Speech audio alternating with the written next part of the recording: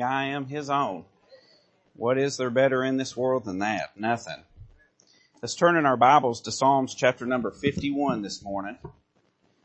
Psalms chapter 51. I'm nervous this morning. I don't get to stand a lot in front of you adults. I stand in front of those wild, rebellious teenagers.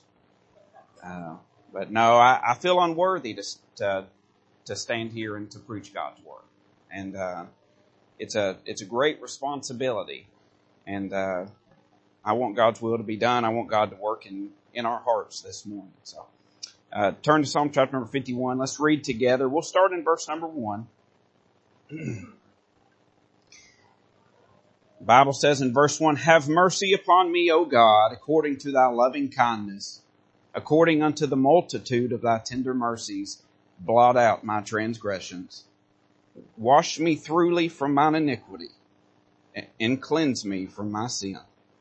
For I acknowledge my transgressions, and my sin is ever before me. Against thee, thee only, have I sinned and done this evil in thy sight, that thou mightest be justified when thou speakest, and be clear when thou judgest. Behold, I was shapen in iniquity, and in sin did my mother conceive me. Behold, thou desirest truth in the inward parts, and in the hidden part thou shalt make me to know wisdom. Purge me with hyssop, and I shall be clean. Wash me, and I shall be whiter than snow. Make me to hear joy and gladness, that the bones which thou hast broken may rejoice. Hide thy face from my sins, and blot out all mine iniquities. Create in me a clean heart, O God, and renew a right spirit within me. Cast me not away from thy presence, and take not thy Holy Spirit from me. Restore unto me the joy of thy salvation, and uphold me with thy free spirit. Then will I teach transgressors thy ways, and sinners shall be converted unto thee. Deliver me from blood guiltiness, O God, thou God of my salvation, and my tongue shall sing aloud of thy righteousness. O Lord, open thou my lips, and my mouth shall show forth thy praise. For thou desirest not sacrifice, else I would give it. Thou delightest not in burnt offerings. The sacrifice of God are a broken spirit, a broken and a contrite heart. O God, thou wilt not despise. Do good in thy good pleasure unto Zion. Build thou the walls of Jerusalem. Then shalt thou be pleased with the sacrifices of righteousness, with burnt offering and whole burnt offering. And then they shall offer bullocks upon thine altar." Let's pray together this morning. Father, Lord, I'm so grateful to be able to stand here and to preach your word this morning. God, I could be anywhere this morning, but I'm here. Lord, I thank you so much for that. Lord, I need your help as I preach this morning. I can't do it in my own power and in my own ability, but God, it's my greatest desire that you speak to our hearts and that you draw us close to you this morning. Lord, use your word to touch within the depths of our hearts, and let us be drawn so near to you, Father, that we seek after you to serve you and to be totally given to you in every area of our life. Lord, we ask all these things in Jesus' name. Amen. So as I study this, it's hard to read something such as Psalm 51 and not really examine your own life, you know, and the Lord, He really touched upon things and made me, in many ways, feel so very convicted as some areas of my life that I need to work on.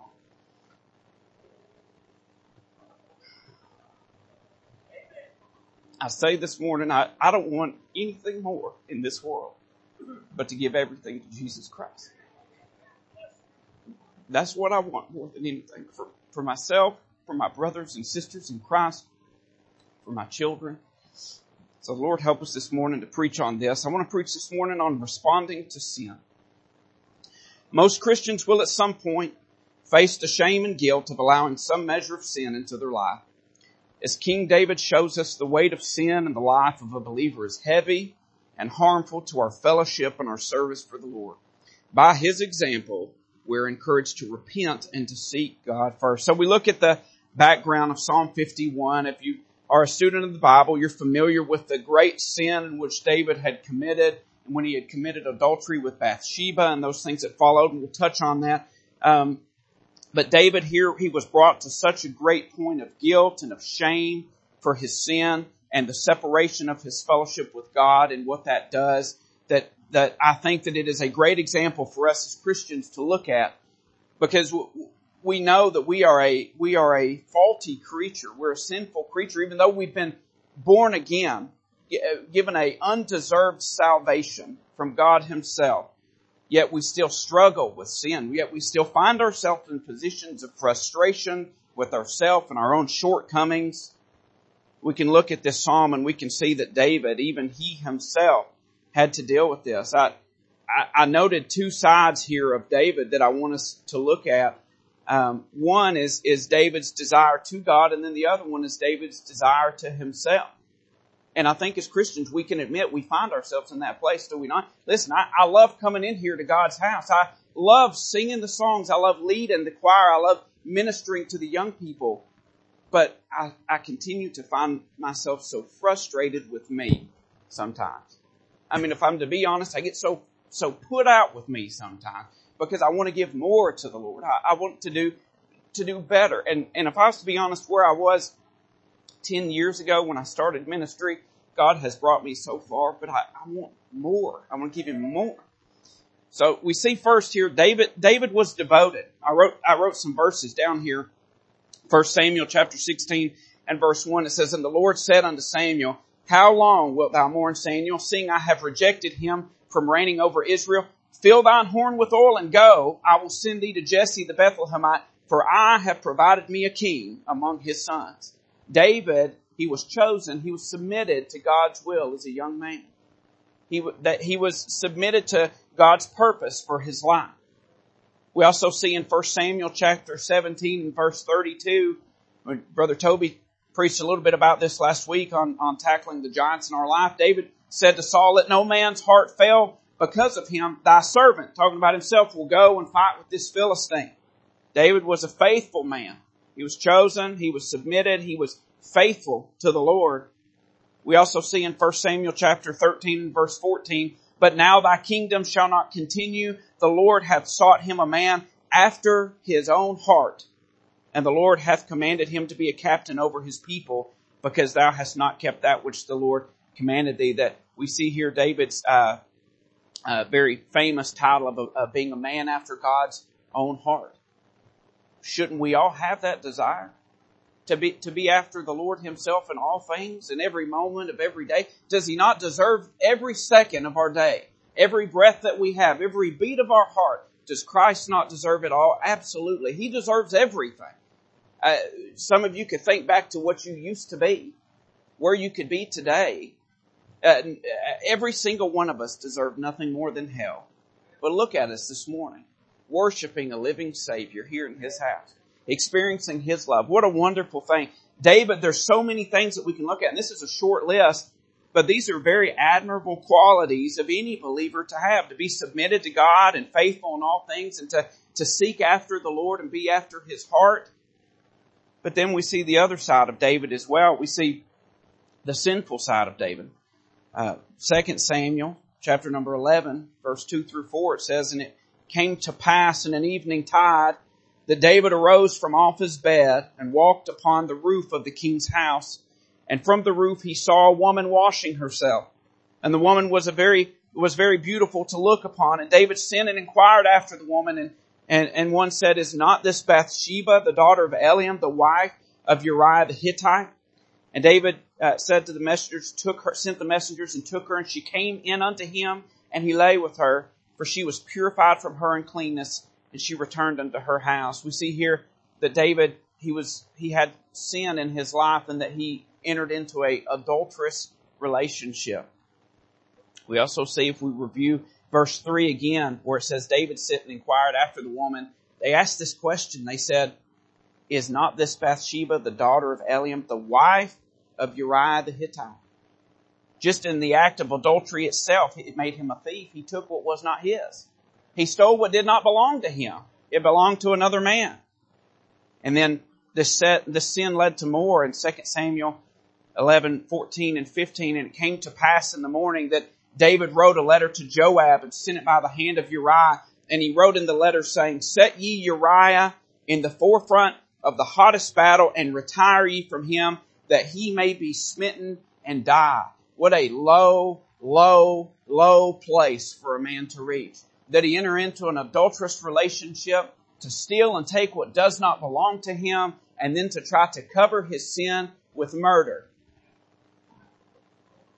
Down in verse 23 through 27, it says, the messenger said unto David, surely, this is after the battle, surely the men prevailed against us and came out unto us into the field, and we were upon them even unto the entering of the gate.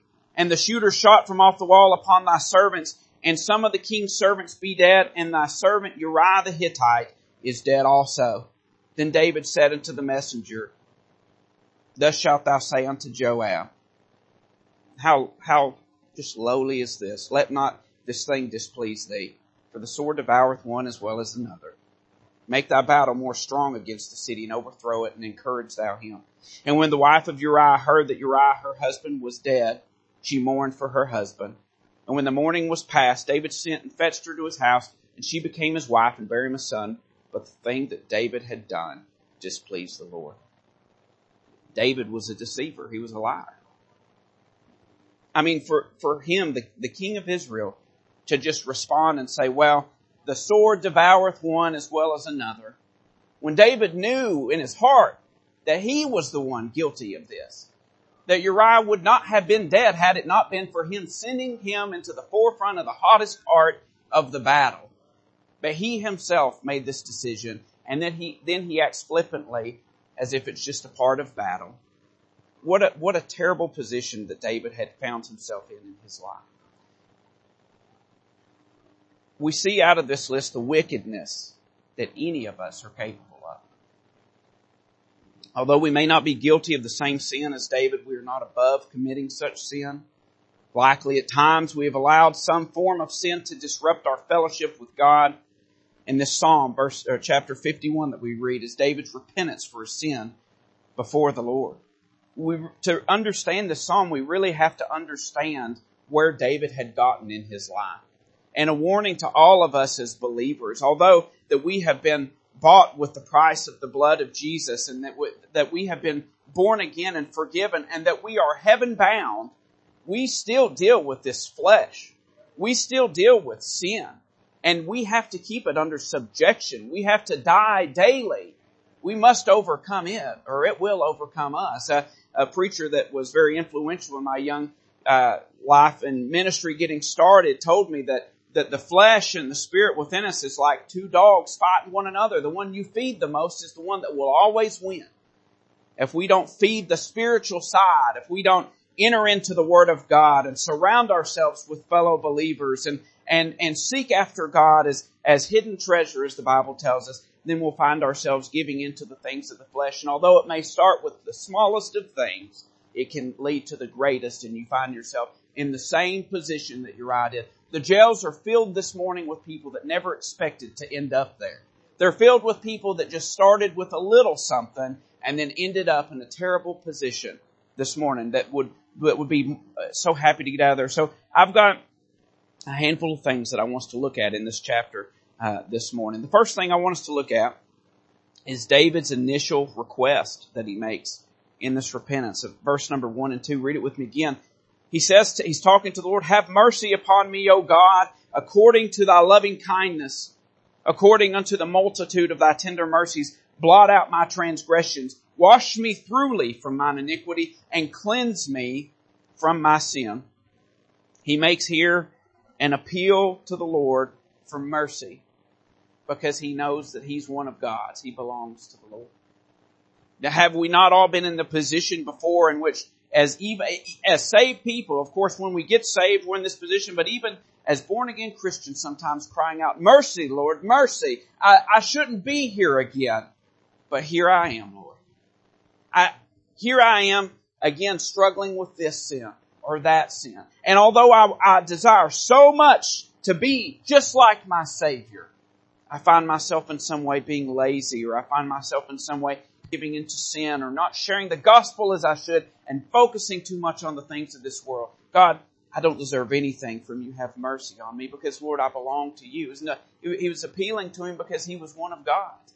I must say it no doubt pricks God's heart when we reach out to him. God loves mercy. He loves to extend His mercy. God loves us greatly. There's not a single one of us that are deserving of it. And as a father, I can say when my children come up and they ask for forgiveness, or they sometimes it's just a no, Daddy. No. It pricks my heart, because yes, there's times that they greatly deserve discipline, but sometimes I can see that they recognize what they've done and they just want a little bit of mercy. And we reach out to the Lord, and David, his request first was, God, please, Lord, please give me mercy. We see also a seeking of forgiveness. He mentions it three different ways here. He says to blot out my transgressions, wash me thoroughly from my iniquity, and cleanse me from my sin. I made note here of the Word of God could have said, blot out my sin, wash me thoroughly from my sin, cleanse me from my sin, but it says specifically transgressions and iniquity. And transgressions is a suggestion of rebellion, a rebel heart that we all still have. That even though that we are totally given to the Lord, and that our desire, the spiritual part of us, the new man, the new creature in Christ, so greatly wants to give Him everything that He deserves, we're still rebel-hearted, fleshly creatures.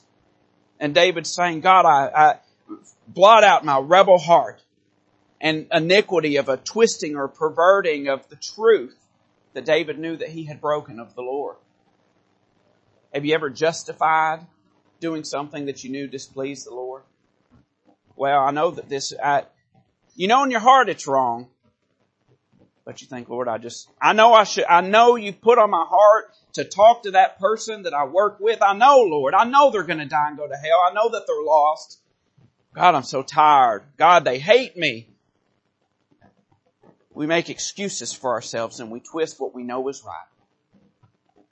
And David was ashamed of this and asked the Lord also, cleanse me from my sin, my disobedience. God, my outward disobedience to what your expectation was in my life. David was in a greater place as far as his responsibility than we are. And for him to go and to acknowledge all of this to the Lord, it shows that he truly desired to repent for what he had done. He needed God's forgiveness. He says also for the washing. He wanted God to wash him of his thoughts and intents of his mind and in his heart, of his lack of focus of where it should be. This world has a way that the devil is very conniving in his ability to make these temporal things of this world seem so important to us. But when at the end of the day, your career does not really matter. It's important. It's God's way of offering provision in your life. But it's not going to matter in eternity. It's not going to matter. We get caught up in these things, and sometimes we need to get down before the Lord and say, God, wash me thoroughly, in and out, top to bottom, all over, so that my eyeballs are focused on nothing but you. And on the spiritual things and on the eternal things, Lord. Help me, Father, to look to Christ, my Savior, and for cleansing, to be made righteous before the Lord. We're, praise God, washed in the blood of Jesus. When God looks at us, the born-again Christian, He sees the blood of Christ on us and the cleansing of all of our sin. We ought to be thankful for that. So if we have times of sin, our first response is to make the same type of request that David made here. But then also we see an acknowledgement from David. Look at verse 3. It says, for I acknowledge my transgressions, and my sin is ever before me. He made a confession. Listen, we can't get repentance, forgiveness without confessing to God what we have done wrong. And if we think that we're hiding anything from God, we're wrong. Listen, when we go and we get down on our knees and we pray and we confess sin to the Lord, we ought not be general, but we ought to be very specific, because God knows the detail even more than you do. We ought to lay it all out. We ought to let Him lay it all out. It reminds our heart of just how wicked that we were in our actions and in our sin. A confession of sin but then also the shame in which that it brings. He says, my sin is ever before me. How great the conviction of the Holy Spirit is in our life when we sin and disobey God. To bring that in and to show us what we have done wrong and the weight and the heaviness of that is more than we can bear. He acknowledges that this was more that he could take than to bear this. I mean, imagine David murdering, adultery, stealing another man's wife, trying to cover it up, lying. The king. What a heavy weight of sin that was on him. But then he mentions here in verse number 4, he says, against thee only have I sinned and done this evil in thy sight. David acknowledges first that his sin firstly was against God. Your sin affects the people around you, but your sin first offends a holy and righteous God. We have to acknowledge that the sin that is in our life, yes, it does affect those around us. Yes, it can destroy lives and relationships, but it ought to first break our heart that we've broken the heart of a mighty God, that we've disobeyed Him first. And this is an acknowledgement of David. He acknowledged also the judgment of God. He says that thou mightest be justified when thou speakest and be clear when thou judgest. David's acknowledging God. You could judge me and I deserve every bit of it. Every one of these things brought before me, I am guilty of. I'm deserving of death, of hell. He acknowledges that God is a just God. You know, that reminds me just how good God is to us. Because I know me. Listen, I can't look in your mind and in your heart, but I know me, even in my greatest efforts to try to serve God, that my righteousness is still as filthy rags. I can only make so great of an effort for the Lord. If anything's going to be gained, it's going to be because of Jesus Christ and not because of Carrie Beadle. I cannot do anything of my own power or ability, but it is Christ alone, Him alone, His ability. So in my life, what I see is God's goodness because I don't deserve a thing from Him. My wife, my children, all of you in my life, this church, none of this do I deserve. God it would be just to give us what we deserve and to give David what he deserves. He acknowledges God's just judgment. He also acknowledges here His sin nature. We talked a little bit about this, but he says in verse 5, behold, I was shapen in iniquity, and in sin did my mother conceive me. He was not saying that he was conceived by a relationship that was sinful, but he was just speaking of his natural state of man, that he was born into sin, a curse in which we all enter into. We are all born sinners. You don't have to teach a child to sin. He or she can figure it out on his own. That's how we come into this world, as natural sinners. And David was not excusing himself here, but he was showing just how lowly he knew he was before a holy God. He wasn't excusing himself. But he acknowledges too of God requiring godly living to give wisdom and for leading in his life. Verse 6, he says, behold, thou desirest truth in the inward parts, and in the hidden part thou shalt make me to know wisdom. David's heading in the right direction here because he's reached out to God and he has reached out for the Lord's mercy and forgiveness, and he has acknowledged his sin. He's acknowledged the holiness of God is undeserving. But here he's starting to look beyond and see that not only do I need forgiveness, not only do I need your help, Lord, I can't even make good decisions moving forward. I can't even live right going forward from here if it's not for you doing this in my life. He recognized that it's not about just him making his own decisions for himself, but he begins to desire again to get back in fellowship. God, lead my life. God, take me in the right direction. We see David's desire for a renewed fellowship and service. Look at verse number 7. He says, purge me with hyssop, and I shall be clean. Wash me, and I shall be whiter than snow. To purge with hyssop, if you look further in the Old Testament and the Levitical law, it was used in the cleansing of a leper with cedar and with scarlet, and it is a picture of cleansing of disease and of deadness. And David's saying here, I've had disease that I've let creep in. I've had deadness in my life, God. I need you to purify me and cleanse me.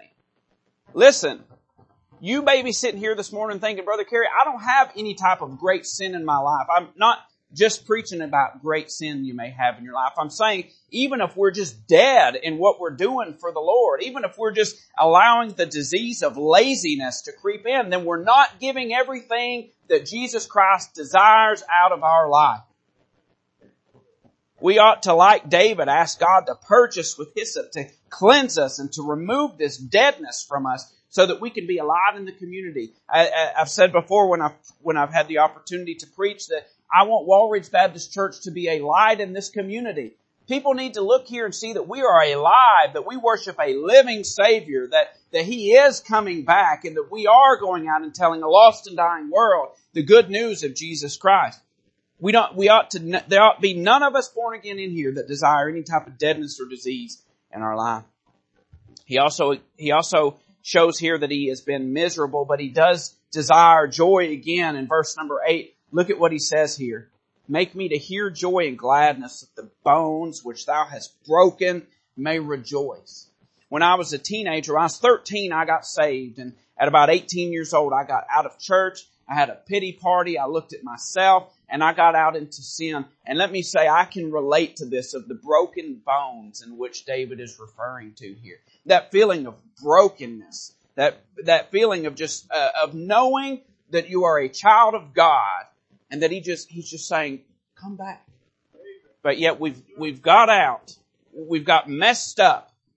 But that God will still, He'll heal those broken bones. And what He wants is He wants joy. He says, make me to hear joy and gladness can only be found in the Lord Jesus through our relationship with Him.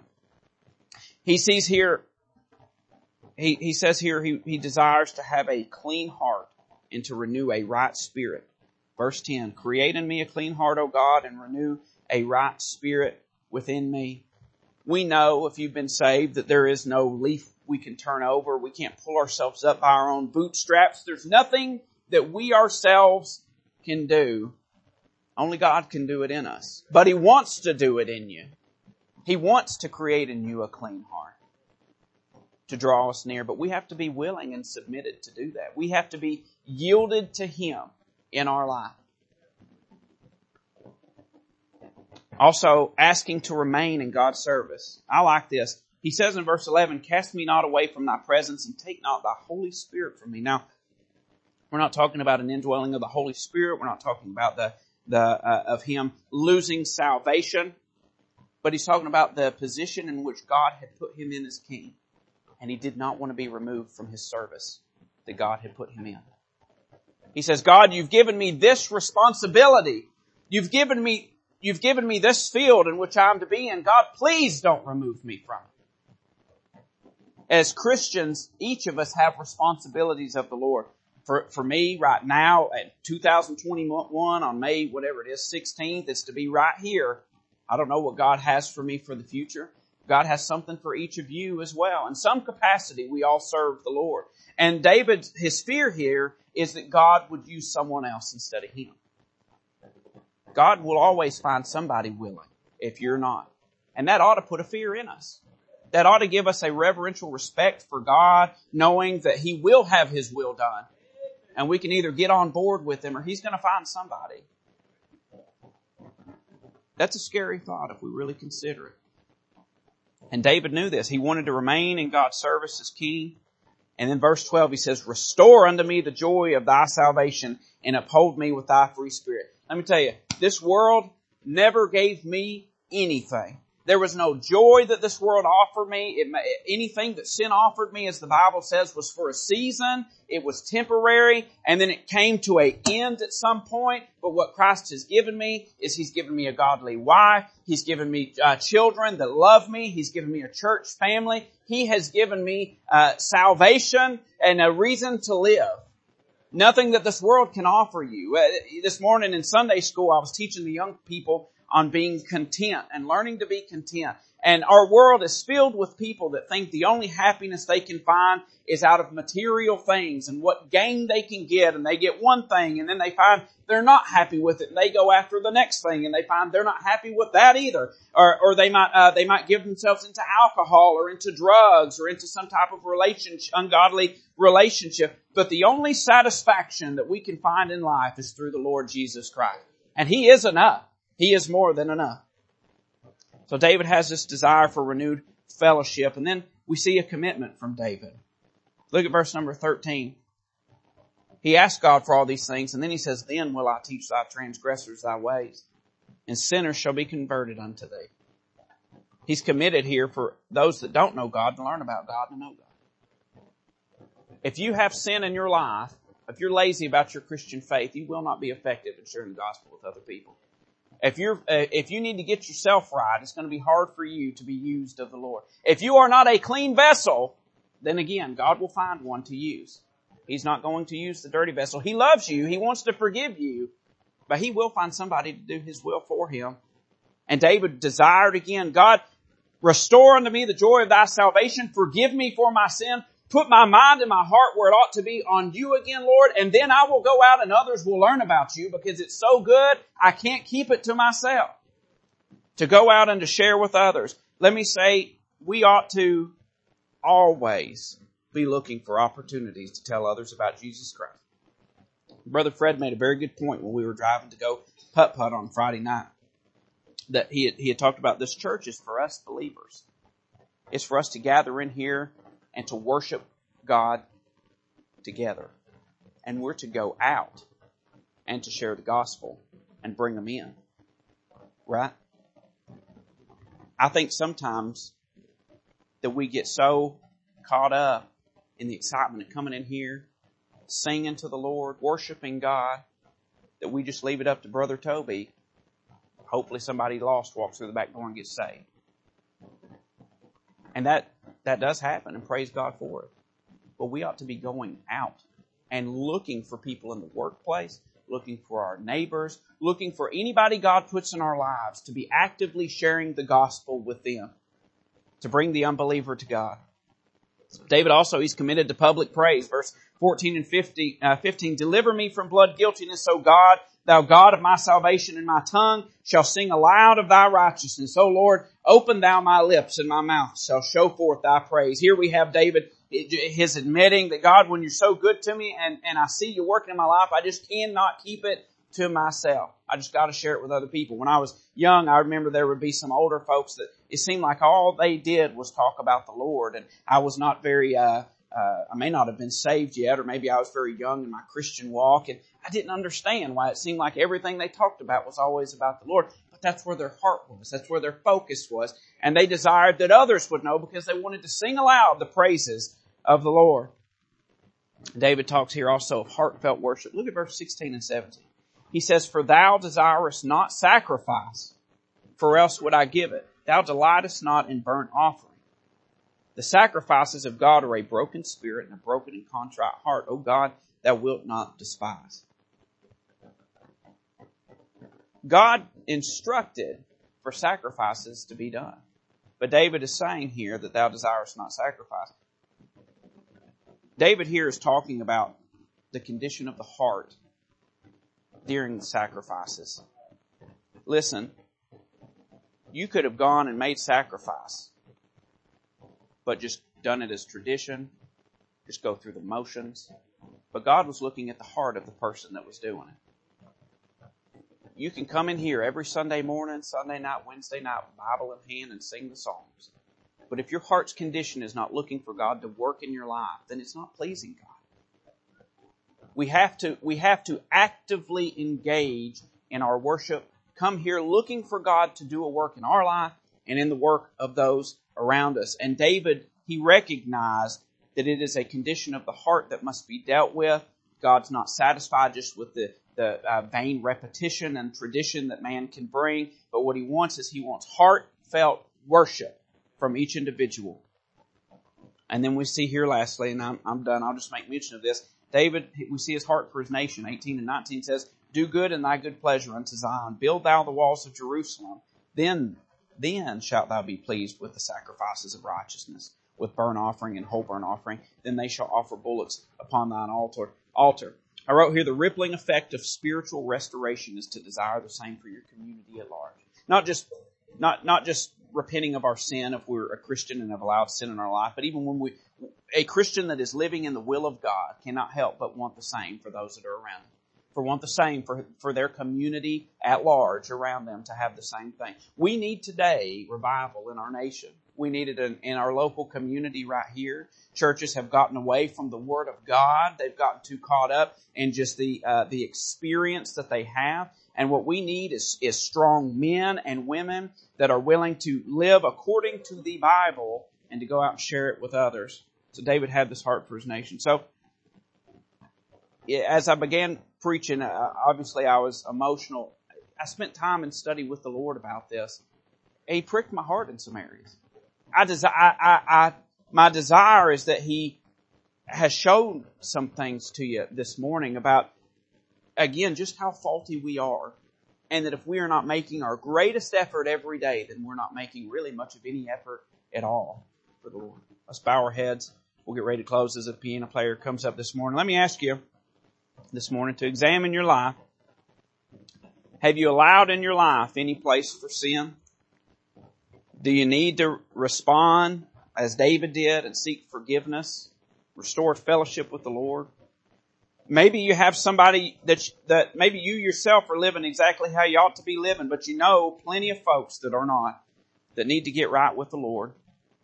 There's an opportunity for you to come and play this morning. Melissa, you can play as soon as you're ready. Please come down. This altar is open for anybody.